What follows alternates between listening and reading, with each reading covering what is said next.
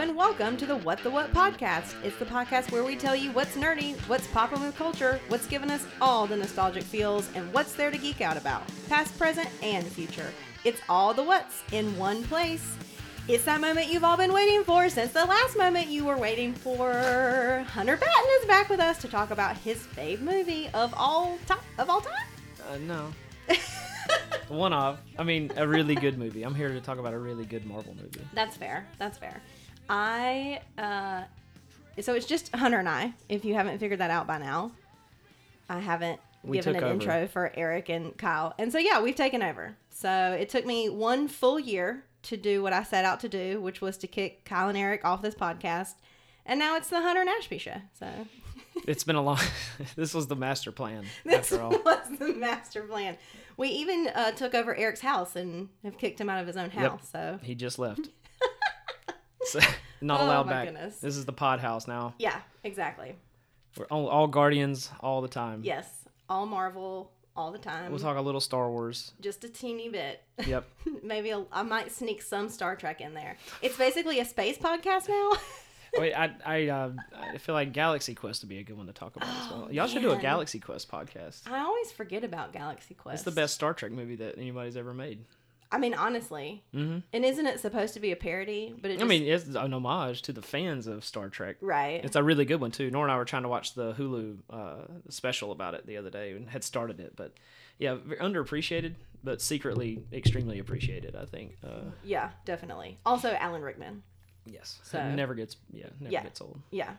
I feel like there's another parody that I've never seen that everyone talks about, and it's not Galaxy Spaceballs? Fanboys? Oh, well, yeah, that's like a straight parody of Star Wars, but yeah, that's never a Mel Brooks movie. Oh, that makes sense. Yeah, Barf, John Candy's the Chewbacca character. He's like a dog named Barf. It's worth a while. It's not Guardians of the Galaxy. It's kind of wacky though. Okay. There's similar movies. Okay. Well, thanks for joining us. Please subscribe to us on Apple Podcasts, Stitcher, Spotify, or wherever you get your podcasts. And of course, rate and review us 5 stars only. I'm going to try not to stumble over this because this is normally Eric's line. Please also follow us on Facebook, YouTube, and Instagram at What the What Media, all one word, and find us on Twitter at WTW_media. Please share with your friends if you enjoyed today's episode or any of the almost 100 other What the What episodes. That's crazy. Yeah, we're going to be celebrating 100 episodes really soon. What are you going to do? I think we're going to do a 100th episode AMA once Kyle gets back from paternity leave. How are you going to take the questions? Facebook? Haven't gotten there yet. So maybe we'll go back to YouTube, which we haven't done in a while, and do like a YouTube live AMA. They will sync up with when we're asked the question if you do that. Yeah, I think so. For the playback. So, and yeah, who knows? We'll figure it out. Okay, on today's episode, we are taking a deep dive into the 2017 film Guardians of the Galaxy Volume 2. Here's your spoiler warning for today's episode. While the Guardians are our primary focus, we may be discussing any and all things related to the Marvel Cinematic Universe, including Marvel television shows, the tie-in comics, and any of the other 22 MCU films, taking the entire saga into account. Soon to be 23, 24. I mean, there's a lot coming out this year. Was the Black Widow officially coming out on July 9 in theaters, or yes. was it the Disney Plus extra stuff again? I can't remember if it's simultaneous. I know that they did say in theaters, but it might be also releasing on Disney Plus at the same time. I mean, at this point, if 20,000 people can be in PNC Arena, I think 45 people can be in a theater. Right. So yes. Yes.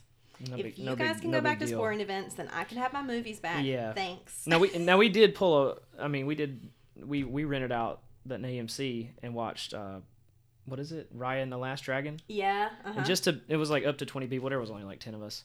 But that was really fun. Just to be back in the theater again. Right. And honestly, the capacities are low now because they've all got those nice reclining seats, so it's not even that many more folks that could even be in there. So anyway, yeah, Kyle and Eric and I have talked about, I want to say it's the Draft Alamo. Yeah, they'll rent theaters out, and so we've thought about doing some kind of like what watch party.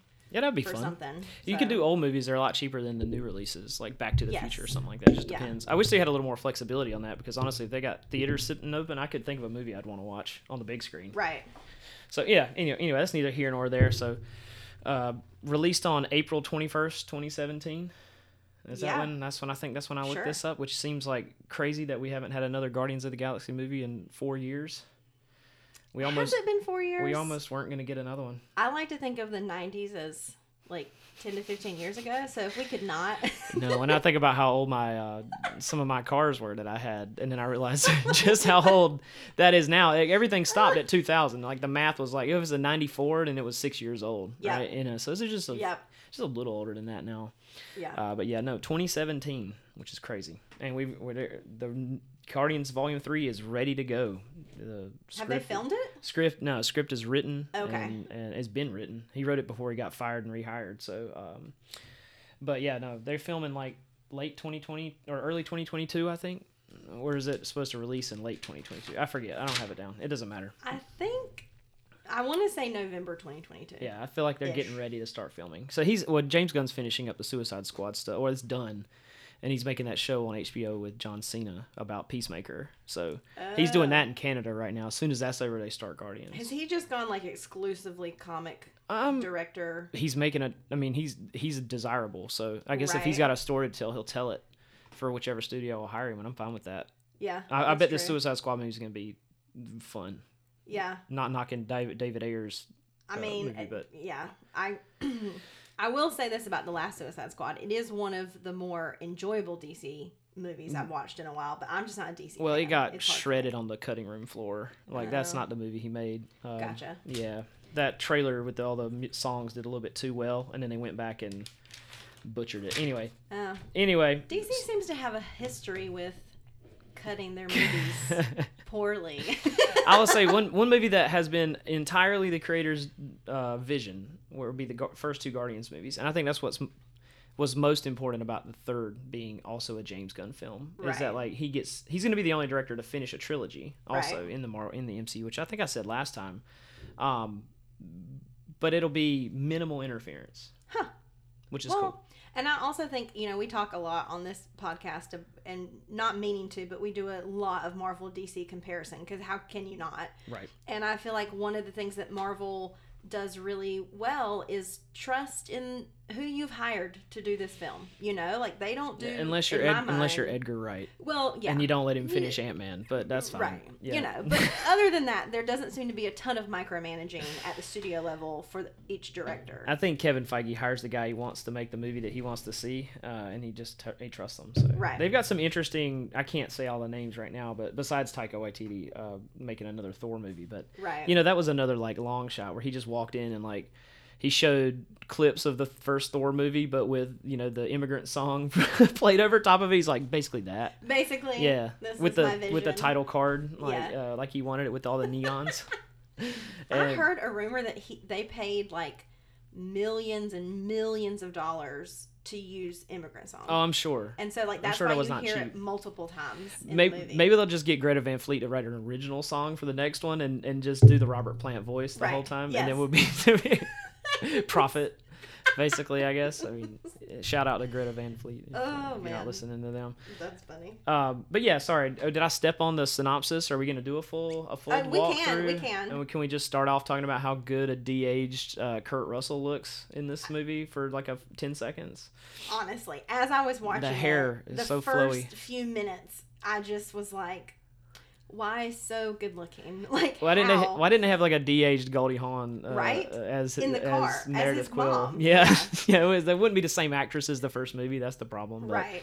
But in retrospect, go for it. Continuity can only take you so far. I mean, if you're really going hardcore like '80s nostalgia, right? You might as well step on it. Yeah, man, Kurt Russell. What's he driving to? A Gremlin? I didn't look it up. I couldn't tell what kind of car. I'm not a car guy. I'm not a car Kyle person. would know. The only car that I've ever fallen in love with is the car from Supernatural, which is a '67 Chevy Impala. I have one of those, like it came in like a Loot Crate box. I need to give that to you next time I see you. Yeah, love that thing. Anywho, so I'm gonna just try to I'm gonna do an abbreviated via IMDb. Thanks, IMDb. Synopsis. Yeah, I was lazy and didn't have time to write a full synopsis again. My hand was hurting also, and I don't type well. That's fair. Okay, so we've already talked about the intro. We come in 1980, which happens in the first movie too. We start back in time, basically. We start further back. And this time we start further back before Quill's born, to his point of conception, you can say. Mm-hmm. And I'm still a little confused about what's happening in this scene. It's very retro psychedelic. They're behind a Dairy Queen. They're kissing. There's a plant that's glowing. Yep. Not expansion. Quite sure what's happening. When a man loves a woman.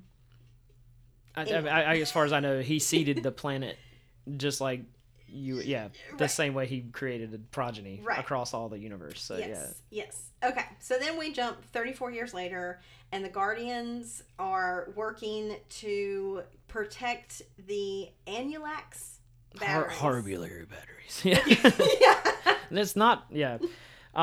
They're helping the Sovereign out.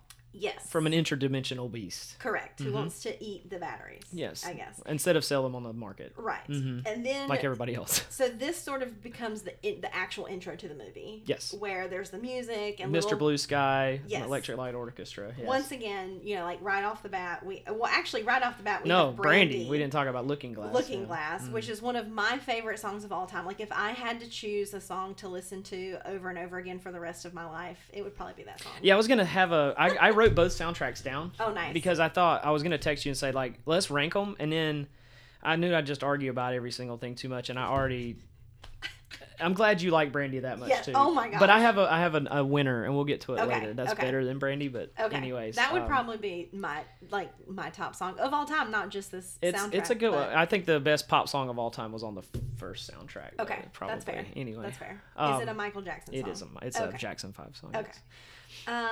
Anyway, so the intro, the music, little baby dancing Groot, and then obviously in the background, what's funny about this scene is the Guardians are all fighting in the background, but the point of view of the scene is from Groot dancing.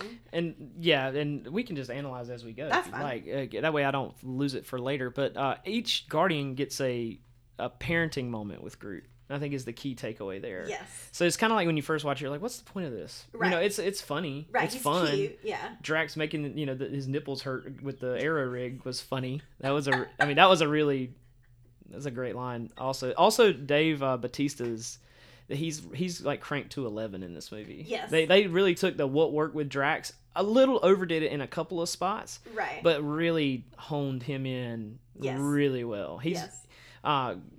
But yeah, every Guardian gets a chance to parent the sort of baby Groot, which is, a little bit of the theme of this movie, parenting. Yes. Which 100%. is interesting. Too bad Kyle's not here to talk about it. I know, right? It's definitely about... He's getting ready to find out, yeah. So he's finding out now. So, but yeah, sorry, go ahead. And then the Beast shows. Yes. And the skin is the same thickness on the inside as it is the outside. Which Drax thinks that he has solved the problem and killed I'll just go inside of it. Yeah. Kill the Beast from the inside. Yes. And then he, because of Gamora, thinks that he has in fact achieved his goals. Yes. Oh man, I just love their camaraderie. Yep. And you get to see that like off the bat here. The banter is there. Yes. Everything works. It's a squabbly little family. Yes. Of misfits. Yes. Mm-hmm. Of broken people, as we talked about in the first one. Right. So then they bring the batteries back to the Sovereign. They meet the High Priestess. And then in exchange for the batteries, the Sovereign deliver Gamora's sister Nebula to them. And they're going to take her back to Xandar and collect the bounty. But before they leave, Rocket... he pocketed a few batteries. And he manages to somehow, anger them with his, side remarks. Yeah. Rocket's still, I guess, sort of mastering the art of the aside, you could say. Yeah, I mean, we could get into this later, but this story becomes about Rocket, and I know the third movie is intended to be the conclusion of Rocket's arc. Okay. Which we wouldn't think watching, when they say talking raccoon and a talking tree, yes, that we were going to get a full character arc for a talking raccoon. Right. But if you watch the first movie and then watch the second movie, which we all have, you start to see it. Yes. You really do, especially his interactions with Yondu and the conversations they have, which are fantastic. Definitely. Okay, so then they head for Xandar, but obviously the Sovereign comes after them because of the stolen batteries, and the Guardians kind of have like a little fight as they're trying to escape from the Sovereign, and they end up being saved by some nameless guy in a weird looking ship. It's a guy. Yeah, it's like a little tiny. It's like this big. Yeah. And so then they end up crash landing on a nearby planet. And Bearheart, which is a Easter egg for something. I forget exactly. Oh, Jesus. I forget exactly what now, but I remember I'm supposed to know what that is an Easter egg for. So there's a name to the planet? Yeah, they crash on Bearheart, which is he's either a character. It's either a character reference or the B something. There's like a coordinate reference there. I don't remember exactly what the Easter egg was. I forgot to watch the commentary. So as the Guardians observe the wreckage of their ship, the ship that saved them descends, and out steps Ego, who reveals himself to be Peter's dad, which is kind of like a what moment. And with him is his empathic assistant, Mantis. And then on another planet, we sort of skip to Yondu and what the Ravengers are up to. And they're staying at a hotel, and they run into some other Ravengers. A hotel is one way to put it, yeah. I mean, we'll say, like, it's a casino, Vegas situation. Yondu spots an old comrade who is played by Sylvester Stallone, who every time I forget. Or Stakar. Stalker. Yeah. Anyway. Ogord. Yeah. Man, these names. Yeah. Yes. Anyway, so this was when I first saw this was a weird exchange to me, because I was trying to figure out why it was there, because they basically talk about how Yondu and his group of Ravengers have been exiled from the greater sort of culture of Ravengers. And we find out that is because the Ravengers have a code, and one part of that code is that they don't traffic in children. And by taking Peter, Yondu broke that code. And so we kind of see this aside. And then we go back to sort of Peter and the Guardians taking in this idea that, like, this guy who saved them is his dad. Pirate morality all of a sudden. Yes. And so... So this is where sort of like this weird, it all starts getting complicated with like villains and good guys. And so the Ravengers, led by Yondu, for the Sovereign, end up coming after the Guardians.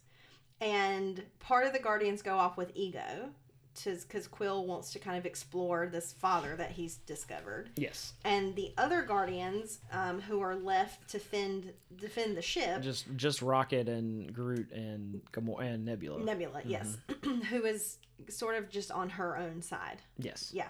So then the Sovereign asks the Ravengers to go after them. The Ravengers do.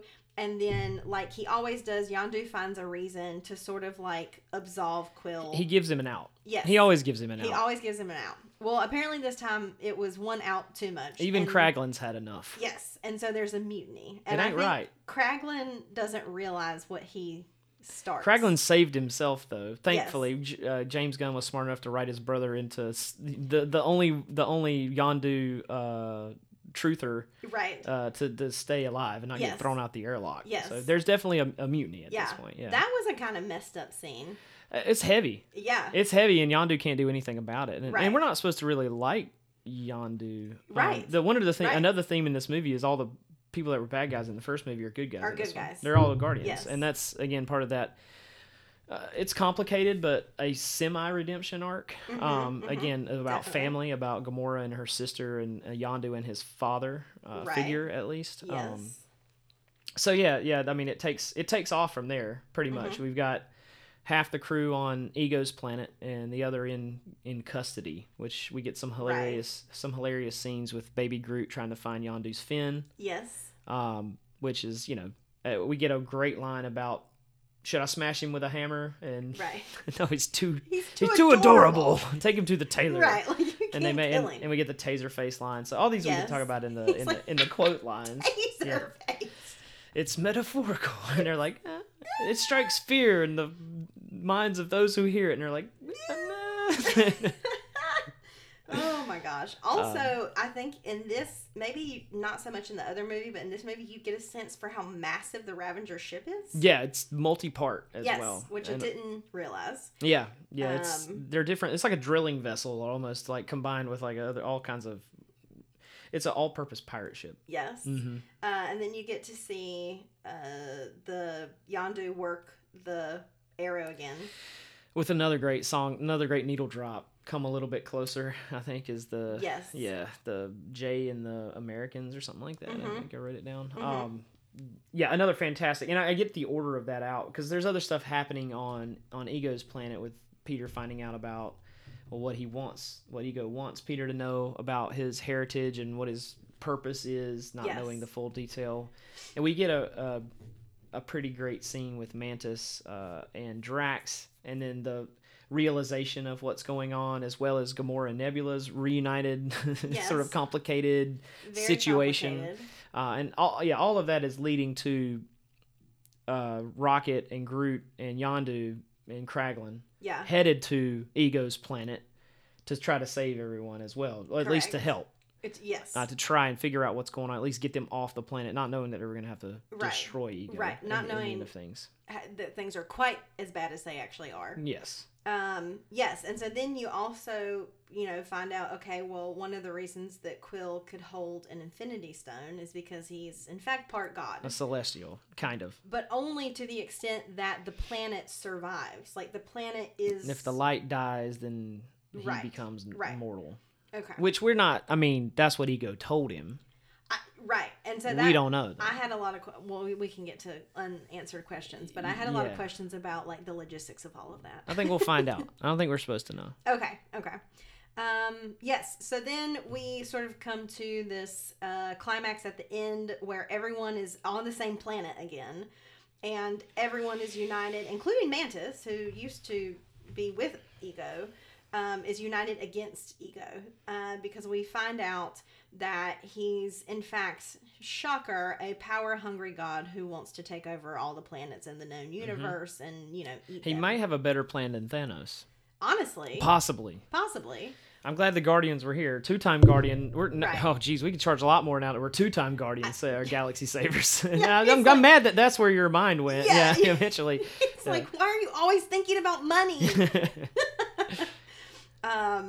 So then they end up having this sort of like battle. You also find out, like, spoiler alert, that Ego is a terrible father who's killed all of his children across the universe, and Peter's mother, who almost single-handedly put an end to his grand plans by making him fall in love with her. Right. So, right. You shouldn't have killed my mother and smashed my Walkman. I love how those are like squished. Par. He said squished my Walkman. Yeah. Shouldn't have killed my mother and squished my Walkman. I like how he also immediately pulls out without hesitation, just begins firing through Ego as soon as he finds out. That comment comes way later when he's shoving him through the planet, distracting him while the bomb goes off. So yeah. Okay, so then sort of the end, we have a few things going on. We have Groot setting the device that's going to blow up the planet, while everyone else kind of distracts Ego. And then we also have... the Sovereigns show up again. Yes, so the Sovereigns show back with up. the same needle drop. Fox... no, not Fox on the Run. No. What is it? No. Southern Knights. Yes. Glenn Campbell. Yes. With they bring that back from earlier, which we didn't even talk about the arcade, like the Sovereign's arcade drones. Yes. Like a shooter, like a Galaga or something. Which honestly is kind of genius, right? Because then you're not losing any kind of like human life. No, or sovereign life. Right, you're losing just the tech. Yeah. Yep. So they have this kind of like drone almost piloted situation. All the Guardians work together though in different ways. Nebula and Yondu take out the Sovereign drones. And Kraglin's up there. We get a great what is it? Eric would have to bleep it, but Kraglin radios in to Yondu and goes, "Hey, hey, Captain, remember that Aisha chick?" And he goes, "Yeah, what about her?" And he goes, "Oh hell!" I just love that. And then the needle drops on so yeah. Yes. And it was just like that combination. I think only Michael Rooker's is his delivery of that. 100%. Oh hell, yeah, it's fantastic. 100%. So I love Michael Rooker so much. I didn't know he could bring it that hard. I mean, he's right. I just remember him as the dad from Mallrats that gets stink palmed. But But besides that, in Walking Dead, he kind of showed back up. And Slither. I mean, if you're a James Gunn purist, you've obviously he's been in almost everything James Gunn. I think I don't know if he pops up in Super or not. Nathan Fillion is in Super though. Okay. And how do I say it? What is her name? Elliot Page also. Yes. Yeah, and Rainn Wilson. Yes. Yeah, I wanted to get that right. Yes. But yeah, no, but yeah, Michael Rooker absolutely brings it as Yondu, and I feel like they had plans for Yondu. He had this plan for Yondu throughout.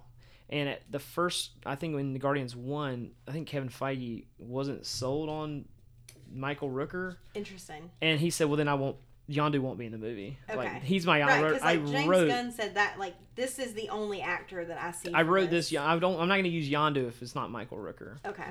Interesting. So, yeah, the roadmap was laid out very early on for all this. Well, then it also, we talk about sort of like how this movie ends up being about family. And so while all this is going on, Yondu is also coaching Quill. Yep. About how to use his powers. You don't think I fly this arrow with my head, do you? Right. Right. So... which is also really interesting that they kind of find this, father-son bond at the very end. They had it. Right. They just didn't know it. Peter was always looking for something else and not realizing what was right in front of his face, sort of. Also, not totally absolving him from abuse and things like that. I don't know if my father has ever threatened to eat me. I was being funny. I was being funny. I wasn't really going to eat you. Yeah. So, yeah. What I love about the Guardians movies, and I forget until I watch them again, and what I love about James Gunn is it's like, it's funny and it's colorful and it's a space odyssey, but that's the wrapping. And like what's at the heart of it is these really complicated relationships about like friends and family and like dealing with things like child abuse and like really complicated situations about like what is moral. And so like Rocket is always doing the right thing for the wrong reasons, he pushes people away and he doesn't want to get close because he doesn't want to get hurt. And then Quill seems like he's always sometimes doing the wrong thing for the right reasons. And so it's like the man child, but very heroic. That's one of my other favorite like recurring things in the movie where he's like, we have an unspoken bond, which comes back at the end. Right. And the sacrifice is justified in the end. I would say Chris Pratt's performance, and I know they played the score, Tyler Bates' score, on set for a lot of the stuff that's not a needle drop. They play a lot of the music on set, so they can react in real time. Right. I would say I've seen the behind the scenes of when they filmed that scene, and Chris Pratt's performance is pretty good right there. It kind of gets me. It gets me because I'm not expecting the guy from Community or from Parks and Rec to get me in this movie like that. To be it's heartbreaking. Yeah, it is, and Yondu, he goes out well, I would say. So he's Mary Poppins, y'all. Yes, yeah. Is he cool? Is he cool? Yeah. Yeah, he's pretty cool. He's pretty cool. I had a pretty cool dad. That's the way he ends it. Yeah. Yes. And then, of course, one of the things that gets me, the very end, is Yondu gets his Ravager funeral. The colors of a gourd flash over his grave. Yep. Yes. And then you get the Cat Stevens, father and son, and Rocket's realization of why he is how he is and how it compares to Yondu. But it's not too late though to let people in and not push them away. So it gets way heavier than you think a movie with a talking raccoon's going to get. 100%. And it gets really heavy really quick. Yeah. And Kraglin, you feel it. I feel it for Kraglin the most. Like Kraglin and Peter are like brothers. Yeah. Raised with and alongside Yondu. Yes. And I feel like Kraglin's alone, like right in the part of the ship, like by himself. I actually feel worse for him, in a way. But in the end, he was extremely excited because I also the feel Ravagers. like Sean Gunn did a really good job with the scene where he goes, "I didn't mean to start a mutiny. I didn't mean to. Yeah, all my friends are dead. All my friends are dead. Yeah, it's so sad. We're gonna do quotes later, but let's just run straight down the. So when he's talking to Nebula and he's like, so what are you gonna buy with the payment? And she's goes through a lengthy description of how she's gonna kill Thanos and Gamora. Yes. And he goes, I was just meant like a necklace or something pretty, make all the other ladies go, ooh, that's nice. That's nice. Yes. I just meant like a necklace or a pretty hat. And then so But then the I didn't mean to start a mutiny, and then the end also he gives him the Zune, and which also goes to show you that, like, you see Yondu open up the troll at his tchotchke that he loves at the end of the first movie, and that, like, he knew Peter did not give him that Infinity Stone, even though again, providing another out for Peter. Right. But in this one, you also find out that this whole time, even though Peter had decided to cut Yondu out of his life, because again, at that point in time, he just assumed he was the abusive person that kidnapped him. Right. At some point, that he was also, like, thinking about him. Yes. He at some point ran across some Earth junk. And there's no better definition of Earth junk than a Zune. Right? Or a troll. Yeah. Honestly. It's on par with like 90s toys. It's on par with a pop. Right. Without the hair. Right. But, that he was looking out for him. He was looking for, something for Peter. He saw something and he was like, Peter would like that. He grabbed him a Zune with 300 songs. Yes. And Kraglin ends up with the arrow and the fin. So fun. More Kraglin to come, I think, in Volume 3. So he actually got. I hope so. He actually got way more stuff to do in this movie than I expected as well, which makes me happy because he's very fun. Yeah. His accent's very fun, like a weird country space pirate sort of situation. Definitely. Yeah, which plays with Michael Rooker's whatever his accent is really, really well. Like his a southern Midwestern space pirate. Space growl. Okay, so normally when we do questions, the first thing we ask each other is, do you like this film? Which I feel like is kind of pointless to ask. No, I only have a Star-Lord like leather jacket and then a helmet. So I think instead I would ask you, going into Volume 2. And this is the Volume 2 jacket. This is okay. The long one is just too much. Gotcha. Yeah. Yeah, like the duster he has in the first one. Mm-hmm. I keep hitting this with the spit guard with the. It happens to me all the time.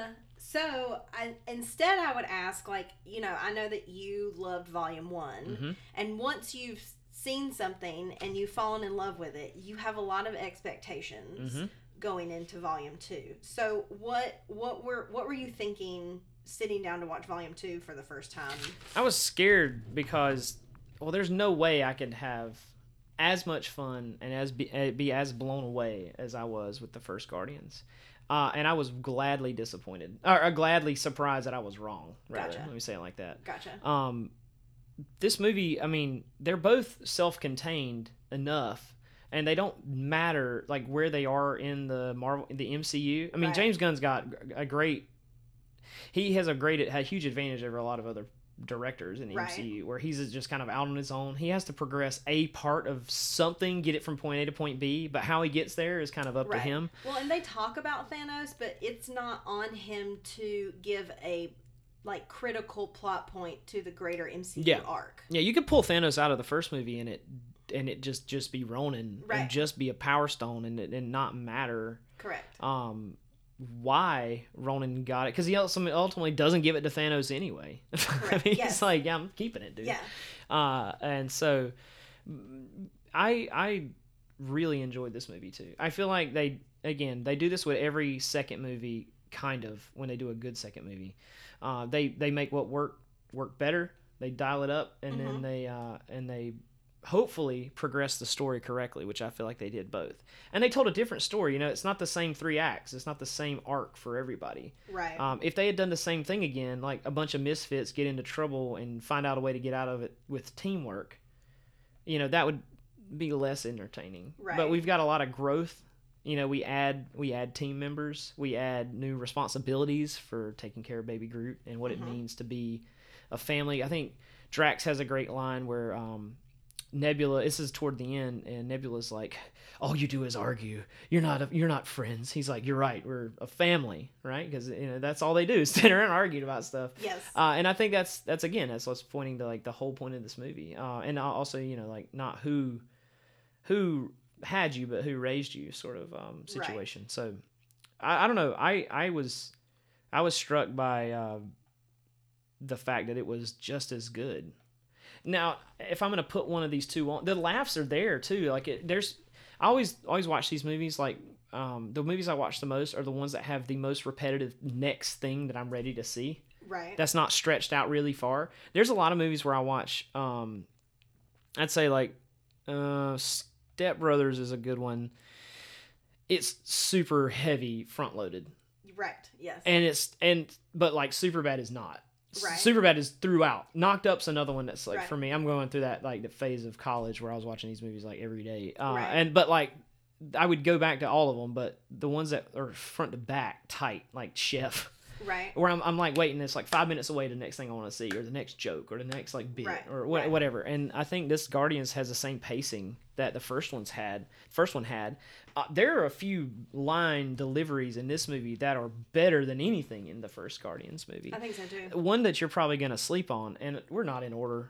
I'm off the rails. No, We're just talking. Fine. No, we're moving on to favorite quotes. Free flow. Well, this is the rest of the conversation because I'll by giving every quote, I will have already discussed every conversation around why I like it. But correct. There's a bit where they're sitting around talking and they're eating and at the campfire with Ego, and he says, Drax is like, I thought Yondu was your father, and he's like, you thought Yondu was.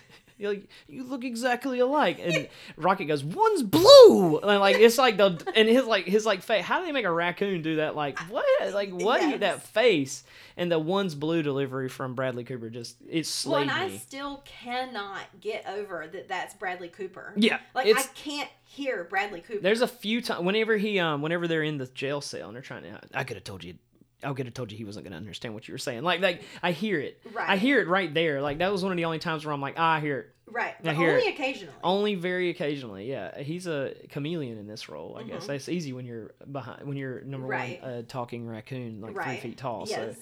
So to sort of disappear into it. And it also is Vin Diesel as Baby Groot with a chipmunk's voice modulator of some sort. Isn't that crazy? Like they could have. What I love about especially the I Am Groot stuff, not only that it's Vin Diesel, which is hilarious. They did it in like all 80 languages or something like that they released the movie in. And he did it on risers so he would feel tall for the first movie, and then that they could have phoned it in this movie. Right. And they didn't. Just redub. Right. His I Am Anyone Groot's. could do Baby Groot. No, he wants to be true to the part. I think it's probably Vin Diesel's best role. Don't cut off don't stop the live stream. But yeah, no. Also, the amount of names Rocket gets called in this one, I highlighted some. So raccoon, obviously. Yeah. A trash panda. Trash panda. Which is another great line. Oh, it's way worse. It's way worse. That triangle-faced monkey over there. Yeah. Kurt Russell's Ego calls him a triangle-faced monkey. Mantis calls him a puppy. Yes. Nebula calls him a fox. Yeah. Hey there, rat! Whenever Yondu catches up with him. And then I think we got a few more. We get a few more rats and dog comments in there, but that's probably about it. I think those are all the names he got. Raboon, which was the one where Baby Groot corrects. Yes. No, not a Raboon or okay, raccoon. The Raboon. I forgot about the Raboon. So yeah, Rocket gets all the names called here in this one. But yeah. What are some of your favorite quotes that I haven't already stolen? So Drax to me was like bringing the quotes in this movie. I've skipped all the Drax. Please do the one at the beginning so I don't have to, or I'll do it. Either one. Okay, so when he's talking to Gamora and she walks away in the ship and he's like leaning and Drax just like pops up and he's like, oh, you're like a daggone shadow. And he's like, it tells him the story about Ovette. Yes, and we were at the dancing and she wouldn't even tap her foot. Like one would think she was dead. and then the it goes on from there. It's a little less family friendly, but yes, but that was that kind of leads into when he's talking to Quill and he goes, you need to find a woman who's pathetic like you. Yes.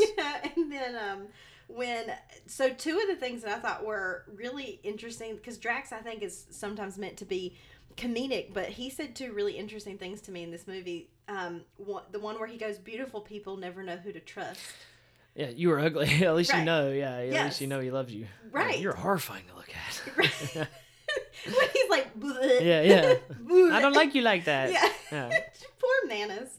Yeah, she gets dunked on a little too hard in this movie, probably for the subservient. I think a little bit. If James Gunn walked into any almost traps in this movie, it was probably her getting dunked on a little too hard. Right. But I think he gets out of it because they're aliens. But right.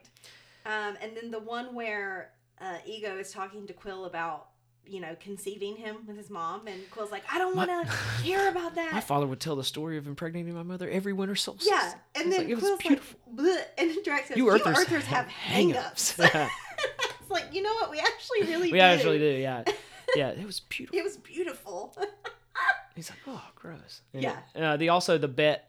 The bet with Mantis, and he's like, hey, so we have a bet where he's like, you're not supposed to tell her it's a bet. He's like, okay, so the bet is if your antenna are for Drax thinks your antenna are for walking through a door so you don't get decapitated. And if it's literally anything besides getting decapitated by a doorway, then I win. She's like, it's not for a doorway. They are not for doorways. Outs Quill to how much he feels about Gamora, and then Drax just busts out laughing, and then she puts him to sleep. Yeah.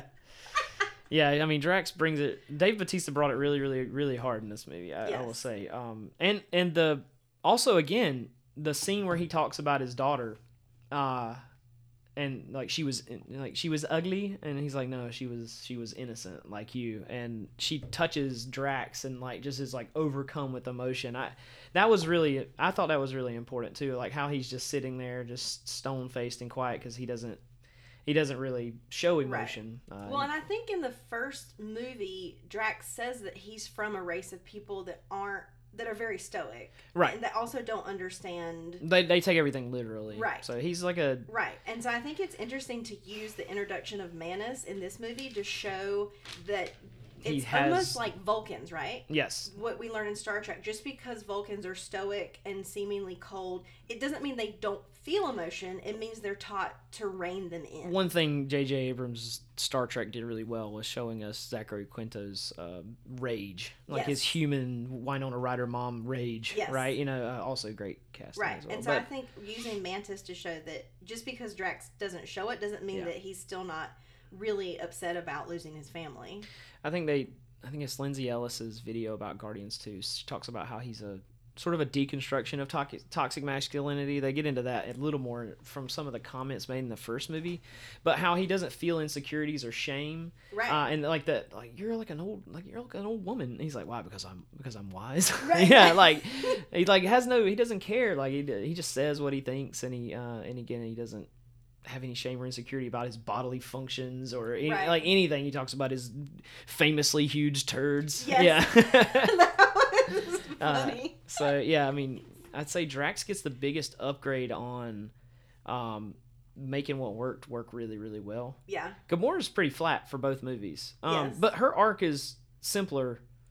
It's a breaking away. It's a freedom sort of and finding a family. So, and then her interactions with Nebula are more slanted towards Nebula's own change, but also her realization of like what it would mean to be like embrace her as like a sister or like a family. Well, what's really interesting to me, and we just talked about how James Gunn doesn't necessarily have the responsibility of teeing up a lot that the other directors did.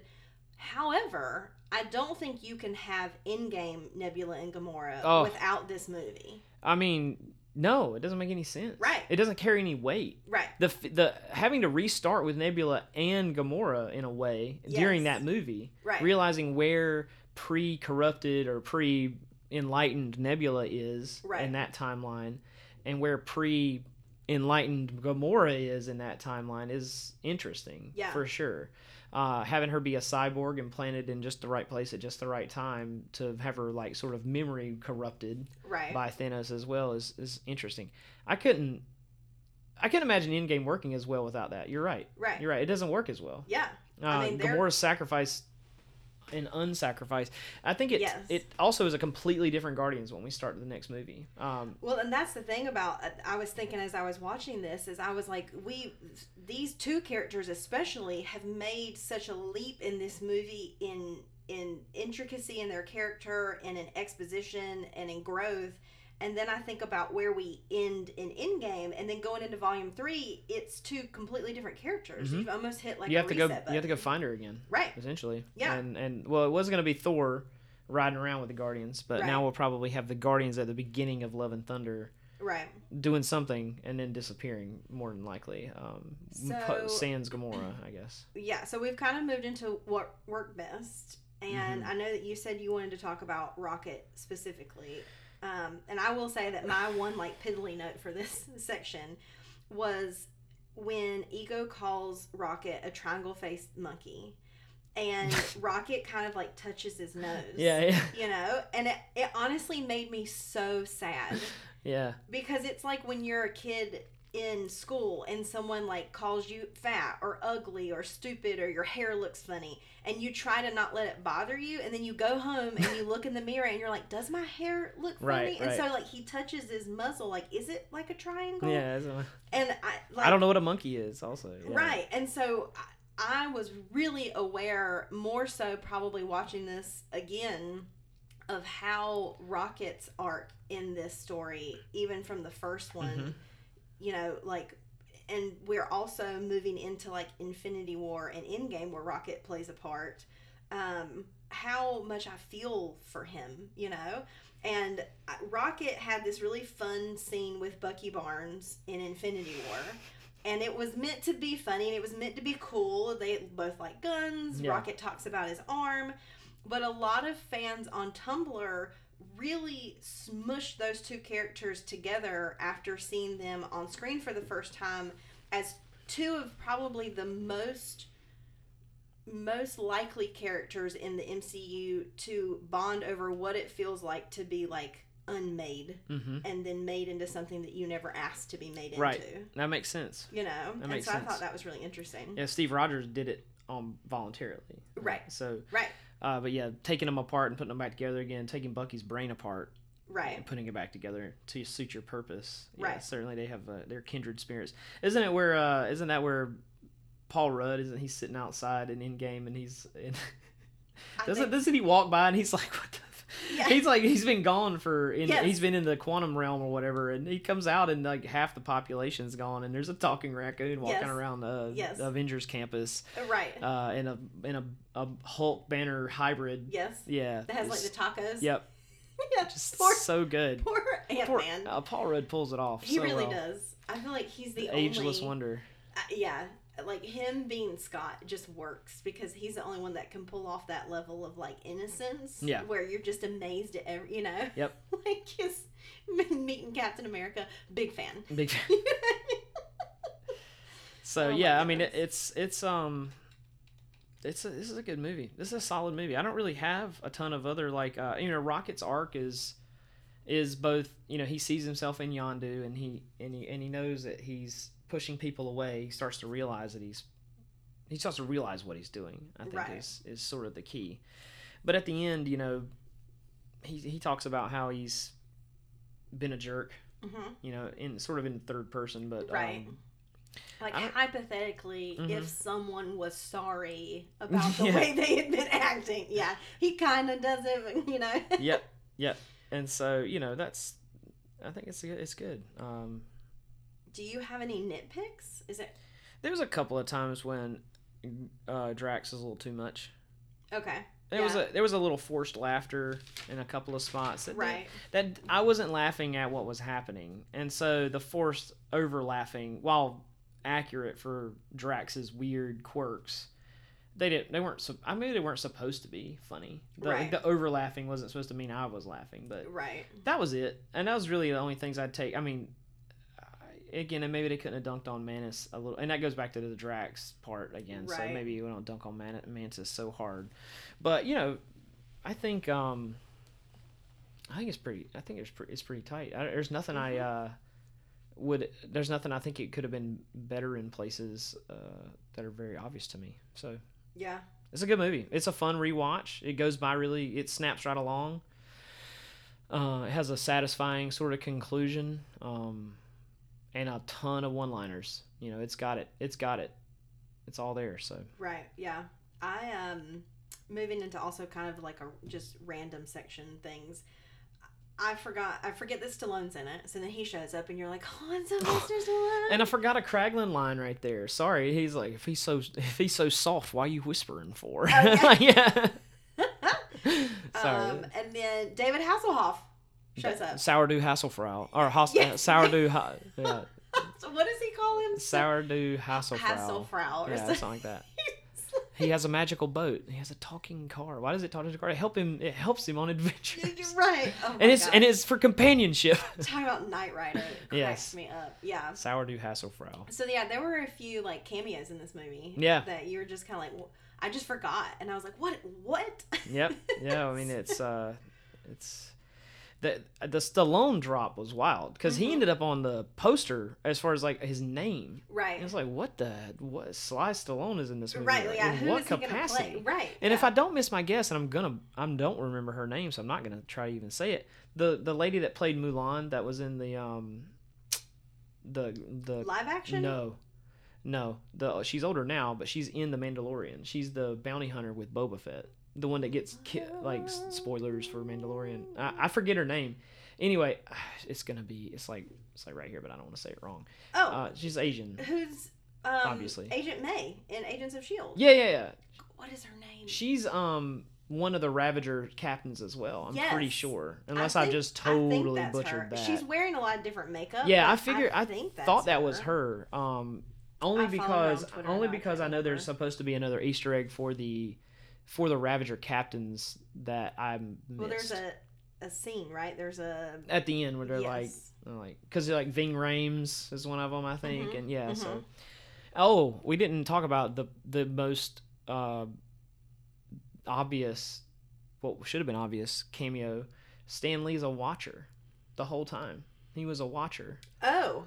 I mean, James Gunn gets to spill the beans on why Stan Lee has cameoed in every single Marvel movie, and that's he's one of the Watchers, or he's like one of the Watchers beings that goes out and watches things as well for them. So, but yeah, during the jumps to Ego's planet, they jump through the Watchers sort of grid. And Stan Lee's telling them, and this time I was a trash man or something like that. I don't know. He's wearing a spacesuit. Yeah, talking to him, all the big-headed dudes. It's Michelle Yeoh who you're talking about. Oh, so it's the wrong person. So it's not, but she is apparently going to be in Shang-Chi. Well, that's cool. Apparently. Okay, well I totally butchered that then. But I wonder if she just was recast, or if she's. To be sure, she's not playing a Ravager in The Legend of the Ten Rings. No, she's not. Okay. So, but yeah, that's... I don't think they're going to expand on the Ravagers, so... Okay, that's Aleta Ogord. Yeah, that makes sense, that it would be her, because they have the same last name. They're all Ogords, yeah. Okay, so yeah, that's her. But you're talking about Ming-Na Wen. Yeah, that's who it is. Yes, I could have swore it was her in that makeup, yeah. That's true. They do look very similar in that makeup. So, but yeah, she plays Agent May. Just got myself canceled. Anyway, Eric, cut all that part out. Do we need to cut all of that out? It's really easy to be canceled. It was 1:30 also, and I'm like, wait, I think and I paused it and I looked and I was like, I didn't bother to look it up. I should have looked it up. Well, how about the okay? Where are we moving on to? Only thing left I got is the soundtrack. What? So one more. What's your what moment? Because I can tell you what mine is. Go ahead. So my what moment, and I remember it because it happened to me this time too. I was waiting for it, and I remember the first time is when he goes, "It killed me to put that tumor in her brain," and my whole body just like dropped. I'm like, what's he about to do? And he just immediately does something. It wasn't. Right. There's no like build up to like the villain explaining his whole story. He's already doing that, but like then when he turns, because you're still not quite sure what that means. Right? Because the expansion. You're like, well. We're not quite sure if he's a good guy, but he's not a bad guy yet. Mm-hmm. You know, we think maybe he is using Quill for something, but he's not a bad guy. Now we've seen the bones, though. At that point, we know where it's headed. The music's changed. Right, we're in a minor key. That's true. We do think, okay, maybe he is the villain, and he's killed all of these. He could have been the villain though, still without killing. Correct. So Meredith I feel Quill. Like that's when he becomes the villain. To Peter. That's when the gray area is removed. Yes. Right. And I just remember like I was like, what? Yeah. You know, because up until that moment you think, well, even if he's an awful person and he left her on Earth, like it's a whole different ball game when that he says that, and you realize, and Peter realizes that his mom didn't have to die. Mm-mm. And the only reason that she did die is because she was a distraction. When he says, I couldn't imagine living on a planet without her or something, that's the way he words it. And he's like, I know what that's like. Right. Like, yeah, like you know, she died in front of me, like, and you left her. How could you? Yes. Yeah. So anyway, that's powerful. I think. I don't have a specific moment. There's like bits and pieces that I look forward to more than others. I think the needle drop on, well, I mean, Lakeshore Drive is my top. That's my top song for the whole film. Okay. And when they're taking off from the Sovereign and starting to go fly away, like that's I forget what song they used in the first Guardians for that initial was it Spirit in the Sky or anyways, trying to figure out what that like takeoff song was that they used in the first Guardians, but I've got all the other ones in my head right now. But yeah, I think the soundtrack for me is I always forget on par until I'm like listening. Which one? Like what I know I'm gonna forget, like, unless I look at an actual soundtrack listing. Oh, you can't read my chicken scratch over here. I will say to be honest, I probably knew off the bat more songs off the first Volume 1, just for whatever reason. I mean, I love Fleetwood Mac. That's probably one of my top bands of all time. So, like, I mean, The Chain is a tough to put anything. And then honestly, like My Sweet Lord by George Harrison really did work. The song goes on forever though, because you're seeing Ego's Planet for the first time, which is very colorful and very like. Oh, it goes perfect. All the music matches up. Right, that song it goes with like a psychedelic feel, I guess. The Cat Stevens song, you couldn't pick a different song for that spot. Surrender by Cheap Trick. I like Cheap Trick. Sam Cooke, Bring It On Home to Me, fantastic. Mm-hmm. You know, they finally dance. Well, they kind of danced in the first one to Fooled Around and Fell in Love, but this one they actually do dance to a little bit more to come a little bit closer for the Arrow Massacre. Works really, really well when they realized it. He's like, you got any clones of Quill's old music on the ship? And then like you hear it start playing over the loudspeaker, and he's like, Yondu's got the fin. Yeah. Yikes. Yeah. Yeah, so anyway, that's pretty much everything. Fox on the Run, not a huge fan of that one. Mr. Blue Sky is fun. Yeah, that's from the really intro. Fun. But Lakeshore Drive for me is the MVP, and Brandy, obviously. Definitely. And The Change is always good. So I think the first soundtrack's better, but I do a shuffle all. I do too. But I definitely think the first one is better. Just like this one is sort of like, there's some I really love, and there's some that I really have honestly, like, you would have to play them, and then I would probably be like, oh yeah, that's what that sounds like. Mm-hmm. But the first one, Volume 1, I knew every single song even before the movie came out. Like, those were all really recognizable songs to me. The Wham Bam Shang-a-Lang one is another MVP for me. That one's We Got a Wham Bam Shang. Listen to it again. That's one of I forget they're done like a shootout scene in that one too. Okay, gotcha. Yeah. So yeah, no, I mean it's a solid flick. It's a solid entry. It again, I don't need the MCU for this movie. Right. You want to sit down and watch Guardians 1 and 2 with anybody. Right. You don't need the MCU. Yeah.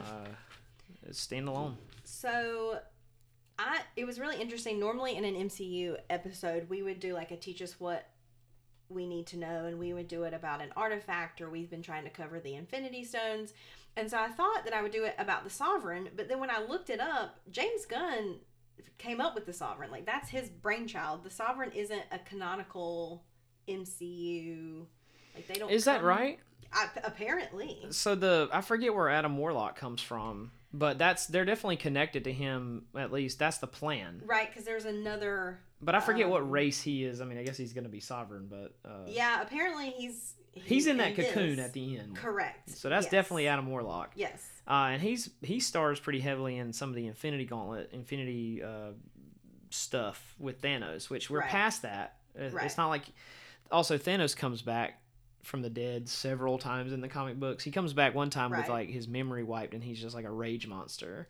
And the Guardians of the Galaxy have to stop him. So that's again another potential angle for bringing Thanos back in a few years. I went on to the Marvel fandom, and it said this race is an original creation for the Guardians of the Galaxy Volume 2, and they are not based on an existing race from the Marvel comic book. Okay, then that's fine. I would not argue that. I never took the opportunity to look that up myself, but I know they're connected. I wonder why they didn't use wherever Adam Warlock's from, and I don't know that I haven't read anything with Adam Warlock in a long time, but yeah, and I'm not a comic person. I have a lot of covers with him on it, but I haven't read any of it in a long time. Right. I could do a whole conversation about superheroes I'd like to see before I see Adam Warlock, but right. So I don't know if you know anything about it more than I do. No. But I thought I'd ask you about Volume 3 and the holiday special. Like, what's the chatter? Yeah. What's Holy the chatter cow. in the fandom? Okay, so yeah, he wrote it. It's done. Holiday special is done, ready to go. They're gonna make fun of the Star Wars holiday special really hard. Did you that's see what I'm where expecting. Mark Hamill on Twitter was like, "Do you think this is a good idea?" So okay. Well, okay. I didn't tweet at this because I wanted to save it, but years ago, this is before James Gunn got fired. Okay. They don't live too far from one another. Right. They had a conversation, and I'm pretty sure Mark Hamill was on a short list to be Ego. Okay. Or at least to be in Guardians 2 in some capacity. They had like a lunch. Mm-hmm. Basically, it was like he just tweeted at James Gunn about how good the first Guardians was, and he was like, "Well, if you want to be in a Guardians movie, right? I would love to work with you." And 100%. So they went and had lunch and stuff like that. And I'm fingers crossed. I hope he doesn't show up as like a Star Wars bit in the holiday special. I hope to God he's going to be in some major capacity in Volume 3. Gotcha. I don't know. I have not looked at anything about. There's nothing much to know about Guardians Volume 3 except it's been written longer than the holiday special. But James Gunn, while he's been working on Peacemaker in Canada with John Cena and finished Suicide Squad, that's going to be out on Disney on WB or whatever HBO Max in like the July. Okay. Maybe early August. He also wrote the holiday special once they announced that. So that'll actually come out before they even film Guardians 3. Right, because they filmed the holiday special? I think they've... I don't know exactly. I'd say that wrong either way. Because I couldn't remember, again, in the Phase 4 lineup, if the holiday special was this year? I think it's next year. I think it's 2022. Okay. Yeah. So I knew it was all in good fun, but I just thought it was really funny because, every good Star Wars fan knows that holiday special. It's tough. It didn't. This is Boba Fett's appearance. He's in a different costume. They did a Boba Fett holiday special, Christmas special, little doll in Galaxy's Edge for the Toydarian toy maker or whatever. With his color, it's like a different colorway. It's like getting it's like getting an iPhone with like a different colorway, a different Boba Fett. So, but yeah, no, I don't know much more about it. I try to stay. I know James Gunn will make a good film that I want to watch, so I don't really want to know anything else about it. I cannot wait for the first trailer. I'll probably like geek about it and watch it 1,000 times. Nothing overwhelming about any of the trailers for any of these movies ever. Right. They've been good, right? But like nothing crazy, like nothing like the Man of Steel trailer. Right. Like nothing would geek me as hard as that movie did, as that trailer did. That trailer was nuts. I feel like I have to be really careful with trailers, and some franchises and some directors and some film companies are better and worse at this than others. But sometimes I will see a trailer that just gets me hype. Yeah. And then it's not a great movie. Like when you bank everything into the trailer. We're talking about Fant 4-Stick at some point. Yeah. Yes. Did I do that on the last one? Probably. I didn't even go back and watch it. But the Fant 4-Stick trailer was like a David Cronenberg, like the Fly body horror idea. I'm trying to think when's the last time I saw a trailer and then went and saw the movie and like every great moment had been put in the trailer. Wonder Woman 84 Suicide Squad. Honestly a little bit was like that. Yeah, Wonder Woman 84 is not that. And I was hyped for that movie. There's some weird stuff in that movie. Yeah, it got a little bizarre. Yeah, and nobody even a full. Also, the Cats effect. Right. Like, maybe if the movie Cats hadn't come out. Right.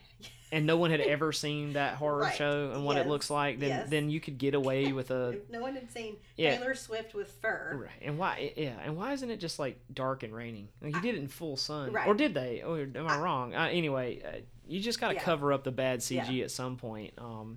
And also, what was the point of that golden suit? There was no point. There was no point. And it honestly looked like not great to fight in. Like, if it took her powers away and she had to give the suit up to get her, like, right. It has no purpose. Yeah.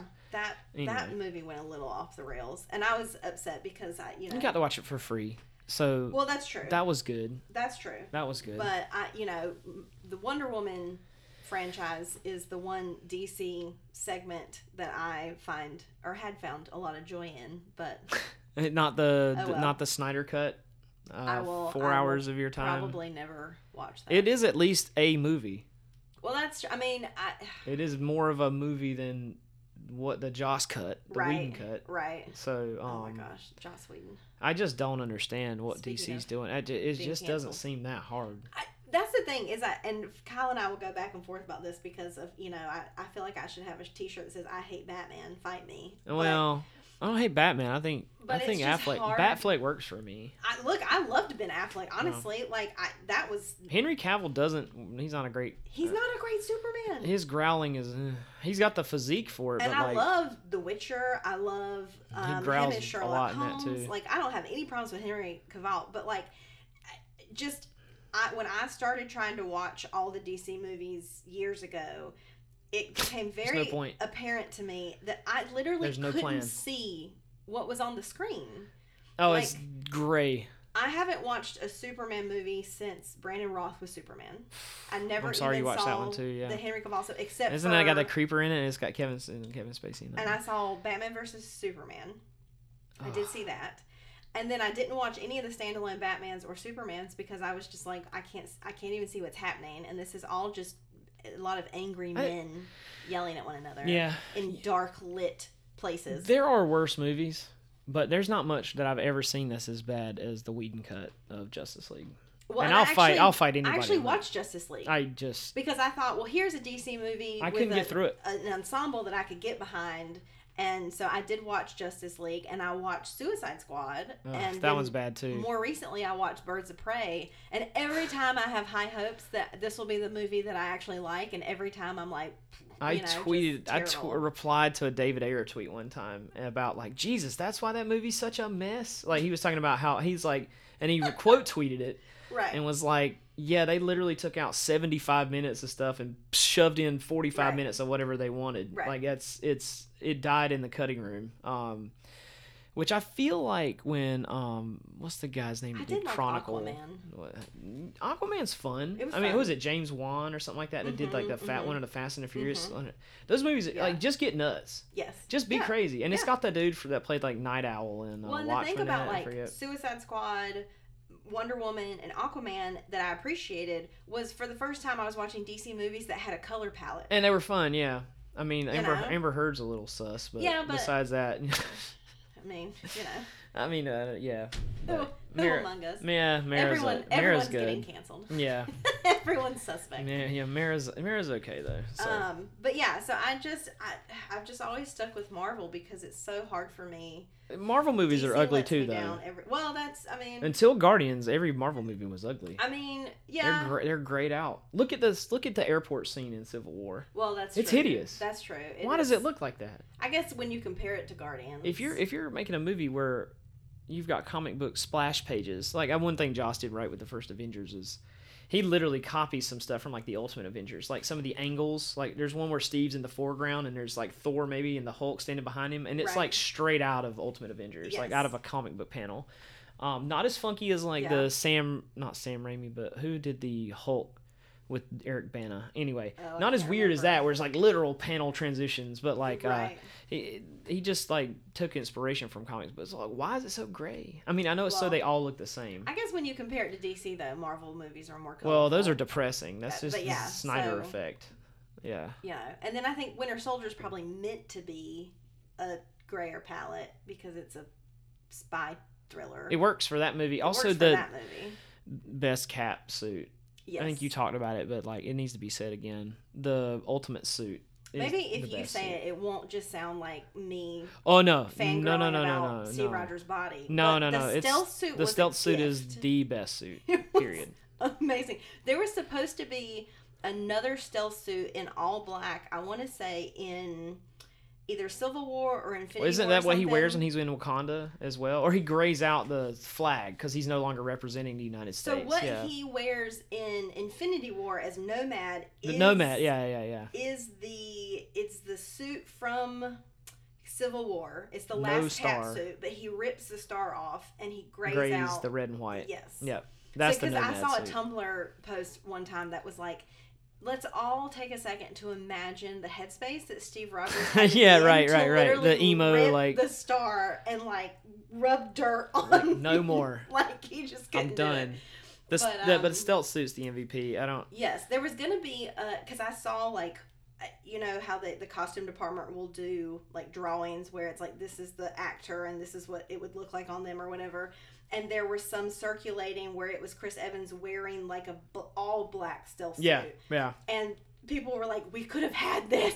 It's almost like Batman at that point. Right. Yeah. Yes. So. Oh my goodness. Okay. But yeah, I think that's everything. That's it. We don't have. I don't think we have social media shout outs. I did put that we were recording today, and I think one person maybe said something about how Guardians of the Galaxy Volume 2 was the best movie since Guardians of the Galaxy Volume 1. I appreciate it. And that was about the only social media shout out we got. And this movie's sandwiched in between Doc Strange and Spider-Man Homecoming and then Ragnarok right after that, right? I think in the time. I got y'all off on your so. timeline, so you had to do Yes. You already did we did Homecoming. You already did Homecoming. Yeah, Spider-Man that was a good one. Homecoming, and then we did Doctor Strange. I enjoyed that podcast. And next month is Ragnarok. But yeah, Spider-Man Homecoming, it was really interesting because none of us were really prepared because it was a last minute thing that we moved up. Yeah, sorry about that. And then when we all went to watch it, we remembered that you can't watch the Spider-Man movies on Disney Plus. No, you cannot. Because of Sony. Yes. And so then none of us had watched it because we were going to have to pay to watch it on like Amazon Prime or something. And so we were spitballing that one, but it was a lot of fun to talk about. It was a good one. I mean, Michael Keaton's fantastic. Yes. He scared the crap out of me. He was very good. Very good. He does that weird whisper thing. Yeah, it gets really intense. Right? And quiet. And it's why it's Bruce more Wayne terrifying than yelling. Yeah. That's true. That is why he's a good Batman. Yeah. And he's coming back, so. I know, right? We're getting all the Batman. And Cedric Diggory Batman, Beetlejuice Batman. Yeah. It's just like a cadre of Batman and Spider-Man. I can't wait. And before, I mean, this is a side quest, but like, if Charlie Cox could please show up in the Spider-Man movie, like I've heard, that would make my heart so full. Right. I just finished rewatching Punisher on Netflix. Okay. And all 3 seasons of Daredevil. I never got to season 3. Honestly, I thought they were going to do the mystical evil Asian storyline again. Okay. They were going to expand on that from season 2, and I'm just like not into that Japanese kung fu bad people sort of situation. But like, see, I only ever watched Agents of S.H.I.E.L.D., so I never got into the Punisher or the Iron. It's way better than anything Agents of S.H.I.E.L.D. Daredevil. I can promise you. And I almost never finished Agents of S.H.I.E.L.D. Yeah, don't watch Iron Fist. I meant to watch Daredevil and Jessica Jones, and I just never did. I like Jessica Jones all right, but I think Daredevil season 1 through 3, you can watch them without watching anything else. You don't need to watch it in order, in my opinion. They might make 1 or 2 references to like, what's the other guy's name? Anyway, I can't remember. But then again, the Punisher shows up in season 2. And the Punisher whole series is really, really good. I've only ever seen the movie. Just watch. Okay. Yeah, just TV shows.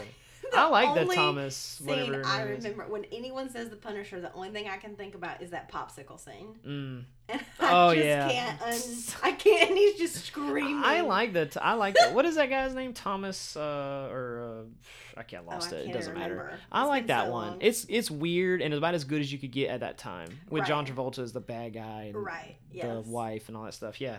So no, those are good. I would recommend watching it. But the rumor mill is that Charlie Cox also pops up in one of the Spider-Man dimensions. Interesting. In the multiverse. Which bring it, please. I think we talked about this at some point, but one of the things that I love DC for is their TV shows.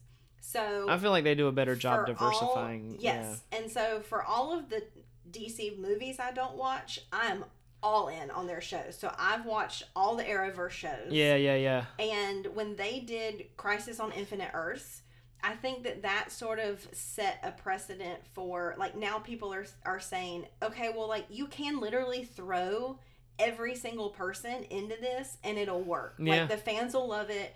You can have these cameos. Yeah, I don't like the TVs that much. I lost it with Green Arrow and Flash. There's just too much TV for me. Right. But like the way the Netflix shows work is more like an HBO TV. Like, it's like a movie, like a mini movie. And I really dig that. You don't need a lot of special effects for Daredevil compared to what you need it's one of those things where it's like, okay, well, we have 3 or 4 different versions of the Flash, and we have 4 different Supermans, and we have 2 Lex Luthors, and like all of these things that people will say, well, that'll just look campy, it won't work. I mean, Adam West wasn't. No, not Adam West. No, he's dead. Who was Adam West Robin? Oh, I don't know his name. He was in it. I mean, Dick Grayson. Yes, so you were like... Of course it's Dick Grayson. You were just jumping, and it just worked. I don't want to ruin, Crisis on Infinite Earths for anyone who hasn't seen it. I don't want to ruin all the cameos, but the idea that you could have a Spider-Man, especially with coming into the multiverse situation with Doctor Strange, where you could just have a few seconds of Tobey Maguire, and it would work. I'm excited. I'm ready. I hope they do it. I'm ready. Injected in my veins. Okay. I think that's everything. Do you have any final thoughts? No, that's it. Thanks for having me. It's our podcast now. Yeah, exactly. I don't know when I'll be able to come back over and do another one, but we'll... Welcome to the Hunter and Ashby Show. Yeah, we'll be recording every 3 months. Change the locks on Eric's house. Yeah, we've kicked Eric out of his own house. Oh my goodness. Okay, I don't know what we're talking about next. I know that the next MCU film that we'll be covering is Ragnarok. Thor Ragnarok. Which is That's delightful. A good one. I can't wait. Let's go ahead and do all of that now. The Community episode, we promise, is coming soon. I know we've been teasing it for a while, but it is happening. And then at some point, Eric and I did a recording of us talking about basically everything that they announced with Phase 4. And so we'll be posting that really soon. There you go. That'll have all the dates and everything that Marvel just announced a few weeks ago.